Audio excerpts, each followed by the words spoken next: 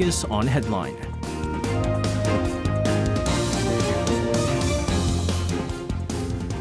All right, let's take a look at what major issues are making the headlines today on Focus on Headline. For this, joining us in the studio today, we have our reporters in Lee Ji-young and Che Ji-hee. Guys, welcome back. Good evening. Good evening. Good evening to you guys. Well, this past week, certainly the top issue of the week has been the release of the wastewater from the Fukushima nuclear power plant that was done after 2 years and 4 months since the Japanese government under the then Yoshihide Suga announced that Japan will indeed go forth with the release of the wastewater from the crippled Daiichi nuclear power plant. A day after the release of the wastewater, the Japanese government began the first sampling of the seawater around the nuclear power plant in order to measure the concentration of tritium. So, G, you're going to start us off. Tell us more about this. Right. So the Japanese Ministry of the Environment on Friday began sampling to measure the concentration of tritium in seawater around the Fukushima Daiichi nuclear power plant for the first time since the discharge of contaminated water, or treated water as the Japanese government calls it, into the ocean, according to Kyodo News report. Now, according to the report, the ministry plans to release weekly information on 11 seas within a 50-kilometer radius of the nuclear plant for the next 3 months, and the survey results are due on the 27th. The ministry plans to contact TEPCO through the Nuclear Regulatory Agency if tritium levels exceed 700 becquerels per liter at points within 3 kilometers of the plant and 30 becquerel per liter at points further away. Now, after contaminated water was discharged yesterday, Environment Minister Akihiro Nishimura stated in a speech that the government would conduct thorough, objective, and transparent, as well as reliable monitoring to prevent rumors. And separately, TEPCO has also begun analyzing the seawater around the plant, and the first sample results were released earlier this afternoon. So the first measurements of tritium concentrations in seawater in front of the plant were found to be below the standard. So analysis of seawater samples collected from 10 locations within a 3-kilometer radius of the plant the previous day showed that the tritium concentration was less than 10 becquerels per liter, which is within the normal range. And moving forward, TEPCO will collect seawater samples daily from 10 locations within a 3-kilometer radius and announce analysis results the following day. And Kyodo News emphasized the importance of such data on tritium concentrations in the waters around the plant to prevent any rumors, as well as to convince China and Hong Kong regarding Japanese seafood imports. So, again, the terminology being used is an interesting one. As Ji said, the Japanese government and the Japanese media calls it treated water, which technically, yes, it is treated water. But, although they do say that, contaminated water is the wrong, terminology. Well, the argument with that, what some people are saying, is if there is still concentration of tritium in the water that's coming out from whatever is being released, it is still contaminated, is what they're saying. So I like to just go kind of meet them down the middle and call it wastewater there. But it is interesting with this. I've been, as you know, following this IAEA real-time graph on what's going on with this. And they did change the spelling error on flow rate back to flow rate. So I don't know if they're really listening to Korea now, made the changes here. But it's still at 206 becquerel per liters after dilution, tritium concentration after dilution. And so the number that we have to look at is it shouldn't exceed 1,500 becquerels per liter. That's the tritium concentration after dilution. And of course, once it goes into the seawater, the dilution level should be far less than that. Now, the U.S., by the way, has once again thrown its weight behind Japan's controversial decision to discharge the radioactive water from the Fukushima Daiichi nuclear plant into the Pacific Ocean. So, Ji-young, can you fill us in on this? Sure, Shay. Just yesterday on the 24th, when Yonhap News Agency questioned the U.S. State Department about this issue, the response was pretty clear. They had confirmed their stance supporting Japan's move while emphasizing their decisions about the release that it should be based on science. So they're basically saying that they trust Japan's judgment, and the State Department was actually keen to point out that Japan's plan aligns with the International Atomic Energy Agency's criteria, and they're quite satisfied with how Japan's handling it. Now, it seems like the U.S. is under the impression that Japan hasn't been making these decisions alone.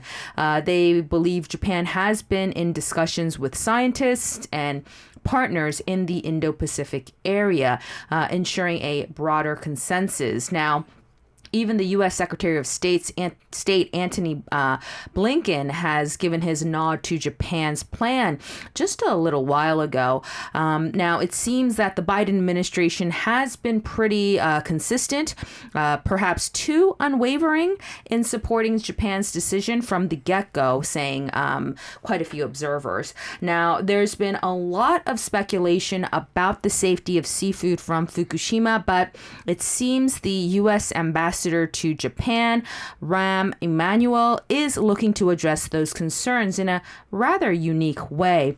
In a recent interview, Ambassador Emanuel mentioned that he's planning to dine on seafood directly from Fukushima. However, observers say that planning to eat fish from the region is a bold gesture, but it can also be seen as a way to downplay concerns because one meal won't truly represent the long-term implications of releasing the wastewater. Yeah, so again, I mean, it's interesting with the United States because the consensus was initially the hope was that because eventually the way that the water stream and the water moves internationally, that the water released into the Pacific Ocean will eventually reach the west coast of the United States. And the west coast, for our listeners out there, I don't know if you know, for example, like near the San Francisco area and Washington area and the Oregon area, all the west coast, they're a big fishing area. And so a lot of the fish being caught there, I mean, they're transported all over the United States and so forth. And so because it does eventually affect the United States, you were hoping that the United States would have been kind of opposing the idea of Japan releasing it, which then I think Japan would have made a different decision on the matter because there was other options at hand. Releasing it into the ocean after treating it was the cheapest method, and there was the more expensive method, which was, I believe, kind of like putting it into the air. Evaporating it, right? Evaporating was one of them, but it was going to cost like so much was what it is. And so the reason I say this is because previously you had, for example, the former and late Prime Minister Shinzo Abe. He used to pay tribute to the Yasukuni Shrine, even as the Prime Minister. And so South Korea had opposed that, China had opposed it, and they said, I don't care. Until the U.S. got involved and said, listen, I don't think that's a good idea for you guys to be, sending these offerings yourself to these Class A war criminals that we, by the way, the United States had fought back in World War II. And so that's when they stopped doing it. They only sent offering and stuff like that. But I think at this time, some of the pundits are saying that for the United States, this issue with releasing the wastewater into the ocean is not a big enough deal to kind of risk diplomatic clash with Japan when the U.S. really wants this kind of collaboration and this alliance with Japan and South Korea. Everything is going well. So it is interesting what how the U.S. is coming out and what the U.S. ambassador to Japan is doing, eating fish straight from Fukushima. But as Japan began its discharge of the wastewater into the ocean, conflicts with China has also escalated naturally. Gee, you have more on this. Right. So as soon as the Japanese government started releasing contaminated water into the ocean of the Daiichi nuclear power plant, China immediately responded with a ban on imports of Japanese seafood. Now, the ban was extended from 10 metropolitan municipalities, including Fukushima Prefecture, to 47 nationwide. Japan expressed extreme regret at China's recent decision to stop importing Japanese seafood, which the Japanese government has been actively promoting at home and abroad. Now, China is apparently the world's largest importer of Japanese seafood, hence why Japan demanded that it be immediately reversed. Now, according to the Chinese embassy and the Japanese Foreign Ministry, Chinese ambassador to Japan, Woo Jang-hao, and Japanese Deputy Security Advisor Masataka Okano exchanged words over the issue of this wastewater the day before. And Woo said China firmly opposes and once again sternly protests Japan's discharge of polluted water and added that Japan should immediately stop its extreme, selfish, and irresponsible behavior. He went on to say it's natural and necessary for the Chinese government to declare a total suspension of imports of Japanese seafood and that Japan is solely responsible for causing this situation. And in response, Okano clearly explained Japan's position, including the safety of discharging polluted water into the ocean, and strongly urged China to take a calm response based on scientific evidence. And he said China's decision is contrary to the international movement to eliminate and relax food import regulations and called for the early removal of the ban. And Prime Minister Fumio Kishida and Foreign Minister Yoshimasa Hayashi also made it clear to China that the move was unacceptable. And also, according to the Yomiuri Shimbun, condemnation of China came from across the political spectrum in Japan as well. While Japan emphasized that the IAEA report was an important proof of the safety of the contaminated water discharge, China has repeatedly publicly expressed its position, referring to the water as nuclear contaminated water. And so far, the two countries have been unable to resolve their differences on this matter in diplomatic fora, including the ASEAN +3 foreign ministers meeting in Indonesia, as well as the first preparatory committee for the Nuclear Non-Proliferation Treaty Review Conference. And China, along with Russia, has also conveyed to Japan that it finds ocean discharges unacceptable and has suggested considering what you mentioned earlier, SJ, the atmospheric release instead. It's interesting with China because the media outlets are really clashing because over the past 24 hours or so, we had a number of articles from let's say NHK, for instance, calling out China's hypocrisy because this is an article by the NHK in the past 22 hours ago. 13 China plants released more tritium in 2021 than Fukushima annual total plan. And so they're saying, listen, China, you guys are not even meeting the standards. And so I don't know what you guys are complaining about. And also others are saying, hey, how come no one's complaining towards China? And you guys are, putting all this blame on us and criticizing us when China's over there. They've been doing this. And so it's interesting with this clash between China and Japan right now. And I do kind of worry the amount that's being released because that also affects us here in South Korea. Yeah, but do two wrongs make a right? No. Well, some will say, ask the question. So that's the thing. It's one that China, of course, they should be assessing what their message is. But Japan should also not point the finger back to China. They should assess the situation at the moment and see the ramifications, the potential ramifications of their actions. Right. So Japan's argument is that they're meeting the international standards, right? Mm-hmm. They're not going against, they're not exceeding what the IAEA told them was the international standards, whereas China is apparently exceeding the international standards. And so they're going, well, yes, we are releasing tritium water into the ocean, but listen, it's under the international standards. We're playing by the rule books. China over there, meanwhile, they're not. And so they're blamed. So it's kind of, they initially didn't say anything about China until China came out and said, hey, you guys are releasing this water and we're not happy. And that's when I think Japan started attacking China and said, listen, you guys are, a bunch of hypocrites. You guys aren't even meeting the international standards. But you're right. I mean, two wrongs don't make a right here. But you know that there's going to be it's funny, this clash with China and Japan right now. Nevertheless, the decision to release the contaminated water or the wastewater or the treated water, however you want to put this, from Fukushima has also had immediate ramifications, particularly for South Korea's seafood industry. There's a lot of people that I've talked to saying, is this the end of raw fish that they're able to enjoy over the weekends? Markets in the countries right now, they're quiet as customers are pulling back on their seafood purchases already. So, Jiyoung, tell us more about this. Sure, SJ. Now, the release of this contaminated water isn't just a concern for environmentalists, but it's an immediate impact on South Korea's seafood industry, paints a troubling troubling picture. Marketplaces that were once vibrant are now filled with hesitation as wary customers second-guess their seafood choices. And historical data also paints a concerning picture as well. Following the 2011 disaster, a study from the Korea Maritime Institute showed that Seoul's Noryangjin fish market experienced a 12.4% drop in daily seafood transactions for 3 months. And in 2013, seafood consumptions decreased by about 40% in traditional markets and 20% in large supermarkets. Now, the ripple effect is quite clear.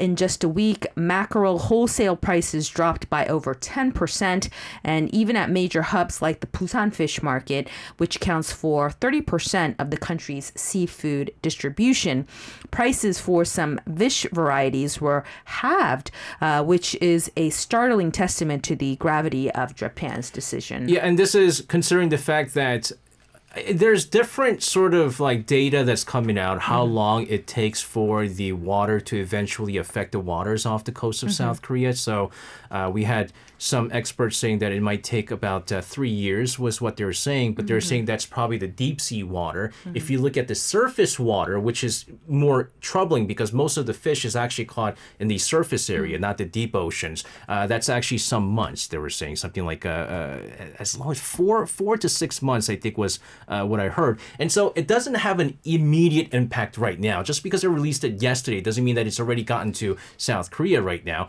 but eventually it will. And so if there's already concerns right now, what's going to happen later on? And what's going to be quite ironic is the fact that if you guys ever been to these like Noryangjin fish markets and so forth, it's more expensive to buy wild fish that's caught off the ocean, as opposed to farmed fish. Right. And so like there's ways to find out which is farmed and which is not farmed. If you like, for example, like flounders and stuff like that, it's cheaper to buy farmed, and they're saying that now farmed fish might be more expensive because of the high demand for farmed fish, because there's no concerns over any kind of contamination, right, is what they're saying. So that's the irony of all this. But Jiyoung, how about the South Korean government? How are they responding to all of this? Well, SJ, frankly, the government's response has been a mix of damage control and promotional campaigns at the moment. They're pushing for more seafood in company cafeterias and offering discounts in supermarkets. And agreements have been signed with corporations like HD Hyundai and Hyundai Green Food, but it's actually a Band-Aid solution for a deepening wound at the moment. While the government has adjusted some regulations, long-term worries are lingering. Forecasts suggest Japan's continued release of contaminated water over the next 3 decades could impose yearly losses of up to 4 trillion won, which is about 3.5 billion US dollars. Repeat, annually on South Korea's seafood sector. So some experts even believe these figures might be on the conservative side. And the government has, of course, expressed sympathy, but remains cautious about the compensation discussions. Now, their immediate focus is to promote seafood consumption with a current budget of 640 billion won, which is about 590 million US dollars dedicated to the cause.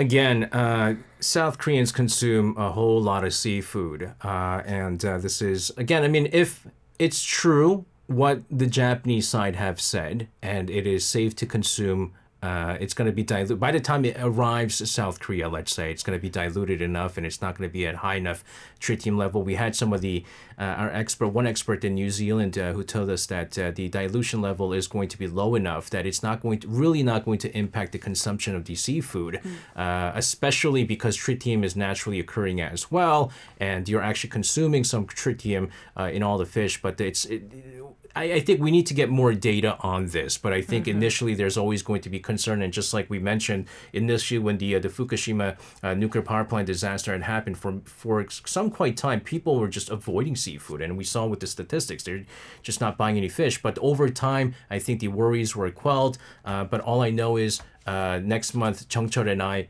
were having a head party last time to enjoy raw fish before something might happen. So I think that's what the plan is at this time. Anyone want to join? We're going to be in Anyang. Let's move on here. President Yoon Suk Yeol presiding over a private meeting with economy experts to discuss current macroeconomic situations. Ji, you have more on this. All right. So President Yoon Suk Yeol today held a private luncheon meeting with a group of private experts at the Yongsan Presidential Office to review the current macroeconomic situation. Now, according to a senior official at the presidential office, the meeting was organized for President Yoon to hear the opinions of experts on the macroeconomic variables that have emerged recently. And the meeting reportedly focused on the impact of financial risks from China on the domestic market and the spillover effects of rising U.S. long-term treasury rates. And President Yoon chaired the meeting 3 times last year when domestic and international market volatility expanded and deliberated on ways to minimize internal shocks caused by external factors. Now, analysts say that the meeting is in line with the economic drive that has been in full swing since the U.S.-South Korea-Japan summit at Camp David in the U.S., including a meeting on regulatory innovation strategy the day before to discuss supporting businesses by removing the so-called killer regulations. And officials in the presidential office believe that the new paradigm of diplomacy and security is on track and explained that the country will continue to focus on strengthening economic activities for the time being. And the meeting was attended by the heads of state-run research institutes and private financial groups, and it was also reportedly attended by Deputy Prime Minister and Minister of Strategy and Finance Chu Kyung-ho, as well as Bank of Korea Governor Lee Chang-yong, and Chief Economic Advisor to the Presidential Office Choi Sang-mok. Meanwhile, also notable is President Yoon's approval of the request for a personnel hearing on the appointment of his special advisor for external relations, Lee Dong-kwan, as the new Communications Commission chief earlier today. This is despite backlash from the opposition party, and apparently an appointment ceremony was held at the presidential office at 3 p.m. today. Yeah, it's interesting how the Yoon administration is kind of moving in the second half of this year. I think recently when there was a cabinet reshuffle, there was a number of former finance ministry officials that were kind of put in different spots, and we're seeing him emphasize the economy moving forward, because the truth of the matter is the economy right now, the South Korean economy, does not look very rosy at this moment. And we even had recent GDP growth downgraded for next year as well by the Bank of Korea. But also, we have to be concerned about a surge in inflation that's still going on. An alarming economic report just came out, which reflects a significant decrease in household incomes. Jian, let's get the figures on that. Sure, SJ. So South Korea is seeing its household income dive deeper than ever before. A previous report that was released by Statistics Korea says that in the second quarter of this year, we're talking nearly a 4% drop in the household income. And the main culprits of this is the rising inflation. And to add to the blow is the government's pullback on the COVID-19 financial support. So incomes are down and their expenses are also feeling the squeeze there too. So you have to think of it this way. Now, while people are pocketing less money, they're actually shelling out more. Prices for everything has shot up, and with high interest rates, things like taxes and interest payments have surged by over 8%. Now, to give you an idea, just the interest expenses have gone up a whopping 42.4% from last year. So people are paying more, but sadly not for more goods or services. And of course, all of this is happening with the backdrop of the pandemic. It's actually hard to separate the two. Now, the government was helping out, especially small business owners, with some financial aid, but that's been stopped now at the moment. And now we're actually feeling the aftershock. While people working regular jobs saw their incomes rise about 4.9%, those running businesses barely saw a bump with just a mere 0.1% increase. On the other side, property incomes did jump significantly, but other incomes such as insurance payouts, they actually went down. And with all of this is the rich-poor gap. This has slightly narrowed, but on the surface, the gap between the top 20 earners and the bottom 20 seems to have narrowed a little bit. But that's actually not really good news because both ends of the spectrum, the well-off and the less fortunate, saw their incomes drop. So it's less about things getting better for the lower income groups and more about everyone feeling the pinch. The thing is, everyone feels the pinch right now. It's just that those on the lower income gap just feels it a lot more. And I've noticed that my credit card bills have been going up ever since. The inflation levels have been going up, right. And it's numbers I have never seen. I'm not going crazy with like shopping or anything. It's just I don't even know what I'm buying. Everything's more expensive nowadays, and then gas prices are up too. You're not alone, SJ. That's the thing.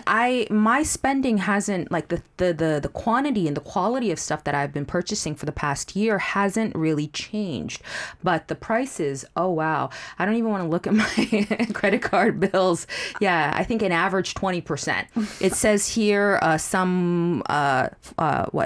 it doesn't say, but a 4% increase, 10% increase. But for me, 20%. Yeah, the 20% seems about right. It's just everything is so much more. Fruit is more expensive nowadays, and then we saw a dip in gas prices, and it's skyrocketing once again. And so I can't believe how things are at this time. And again, we continue to talk about this income gap that we have in the South Korean society, and there is no middle gap, which is why we see most of the pinch coming towards the lower income groups out there. And so it is really alarming at this time. We don't know when the inflation levels. We say the inflation level is going down, right? We keep talking about this like it's kind of like we finally reached the 2% rate range, but that's only compared to last year. Yeah, we're really not feeling it. No, we're really not. It really is concerning here. Let's move on here. The U.S. Commerce Department having lifted some Chinese entities from its unverified list, sending somewhat of a positive signal before the Commerce Secretary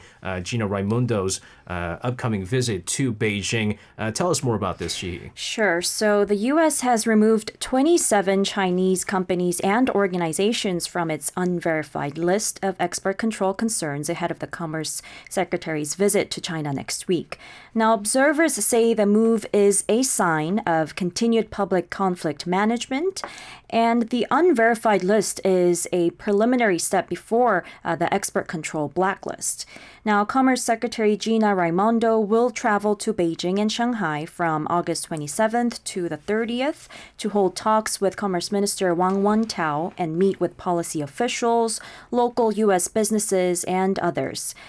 They are expected to discuss bilateral export controls on batteries and key minerals, as well as high tariffs, intellectual property rights, and establishing communication channels as well. Now, it will be the fourth visit by a senior U.S. official to China this year alone, following Secretary of State Tony Blinken, Treasury Secretary Janet Yellen, and Climate Envoy John Kerry. Now, China has an obvious incentive to de-escalate tensions with the United States amid deteriorating economic conditions, including slowing manufacturing and exports, as well as rising youth unemployment and signs of deflation. Now, the U.S. also needs to convince China that its measures are in the interest of national security. This is after announcing restrictions on foreign capital's public investment in high-tech earlier this month. However, as with previous high-level visits to China, the trip is unlikely to produce a breakthrough in the U.S.-China conflict because successive visits by the three ministers have been largely unsuccessful, failing to produce a joint statement, and Yellen and Kerry didn't even get to meet with the Chinese president as well. Now, while the U.S. has embarked on a strategy of deconfliction, it has continued to restrict foreign investment and control exports of advanced semiconductors under the guise of national security.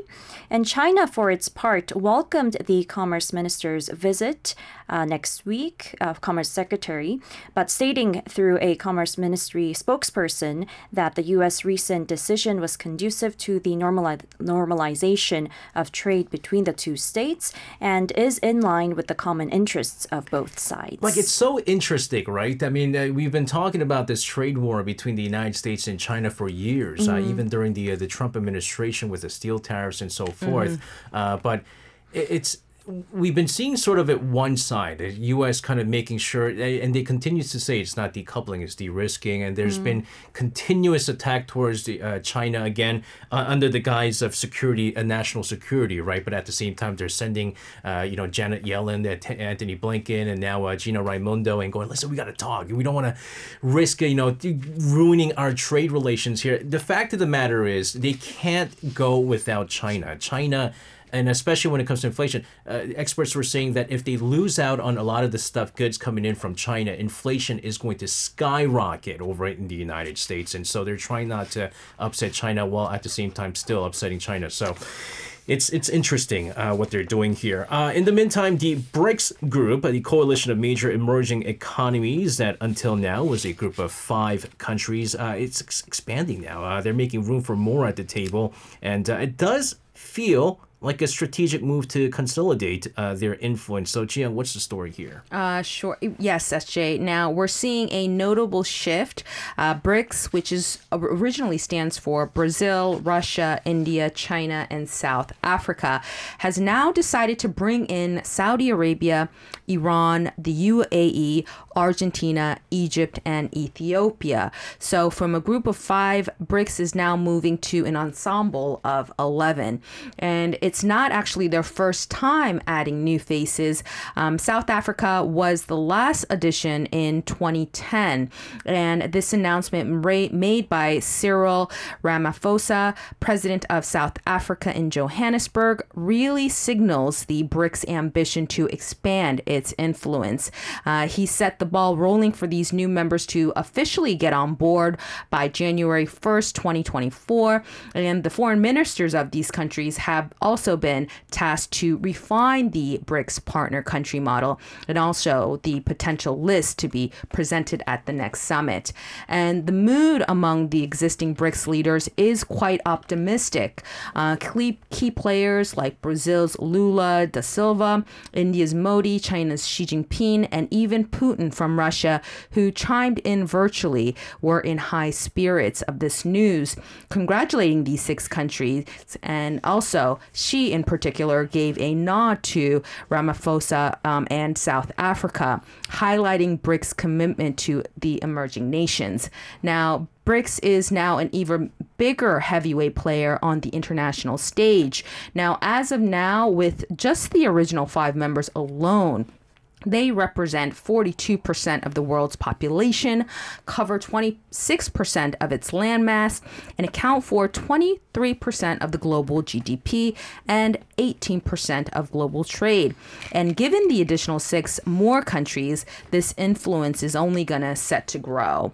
Now, spanning 3 days, this summit titled BRICS in Africa not only showcased extensive discussions, but saw over 50 top-tier leaders from Africa and the global south taking the stage. And uniquely, everyone got a moment with the mic. Now, what stood out of this event was Putin's absence. Now, given the ICC arrest warrant, Russia sent Foreign Minister Sergei Lavrov in his place. Now, this is the first summit, and actually a summit without a head of the state. Actually the first time out of the pandemic constraints. And it's also noteworthy because Russia is actually up to chair the BRICS meeting. So that's going to be interesting. Yeah, I mean, at least as long as Putin stays inside Russia, he's not going to get arrested is what it is. So he might take part in the next BRICS. This is increasing because BRICS sounds correct, right? I mean, it was BRIC and then it's BRICS. I don't know what they're going to call it next, but it's an interesting coalition that you're looking at. And I think China is betting on these emerging economies. China's playing the long game right now. They need the economic alliance because they've been isolated by the rest of the international community from the United States and so forth. And so they're playing the long game here, and it might pay off for China and Xi Jinping. In the meantime, this is, I'm sure, probably the picture seen around the world. Boy, this guy did not look very happy. Former President Donald Trump, he turned himself in to the Georgia prosecutors on Thursday evening at just past, I think, 7:30 p.m. was what it was, to face criminal charges related to his attempt to overturn the 2020 presidential election results. And I'm talking about the mugshot that everyone's seen. Gee, let's get more on this. Sure. So former U.S. President Donald Trump was indicted on Thursday by prosecutors in Georgia for the fourth time since leaving office on 13 felony counts, including allegations that he called Georgia Secretary of State in early January 2021 after losing the state's electoral vote in the 2020 presidential election, pressing him to find 11,780 votes to overturn the outcome of the election. Now, upon arrival at the jail in downtown Atlanta, Trump went through arrest procedures and underwent a brief physical examination as well. And he was then released within 20 minutes after paying $200,000 US in bail, which his defense attorneys had already agreed to with prosecutors. Now, notably, Trump was temporarily booked into a detention center and had his mugshot taken like other suspects. And this is the first time he has been mugshot since his fourth criminal indictment and fourth appearance before prosecutors.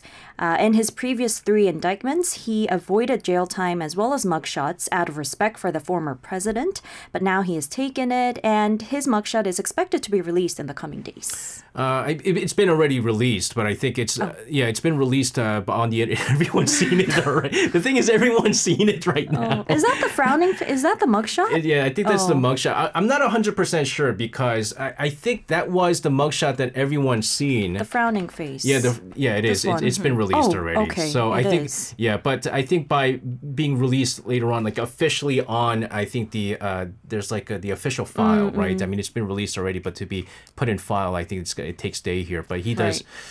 It doesn't look that bad, actually, to be honest. It kind of looks like a similar poster from The Apprentice back in the day. So it's the mugshot itself. Does he look happy to you? No, not even in The Apprentice. He did not look happy. Yeah, exactly. Very quickly here, let's get some developing story out of Russia surrounding the Wagner Group, a private military organization, of course, with reported links to Kremlin. Key members of this group have also been reportedly dead, causing ripples throughout the political and military circles. Jiyoung, very quickly, fill us in on this. Sure. Now, the news of Yevgeny Prigozhin his death has definitely sent some shockwaves through Russia's power corridors. Now, Prigozhin wasn't just anyone. He was at the helm of the Wagner Group. Now, everyone's wondering what the future unfolds for them. Now, this group has played a pivotal role in shaping Russia's foreign moves, particularly in Africa. And the UK Times hinted that this could signal the end for the Wagner Group. And even The Guardian emphasized that while there are other commanders within the group, none have the charisma, financial power, or political networks of Prigozhin. Now, another key figure, Valery Cheklov, who has also been associated with Prigozhin since the early 2000s, also died in the same airplane crash. And also Putin made a statement about Prigozhin, and he said that he knew him since the 1990s and that he was a competent businessman, but had a tough fate and made mistakes. Putin also conveying his condolences to his family.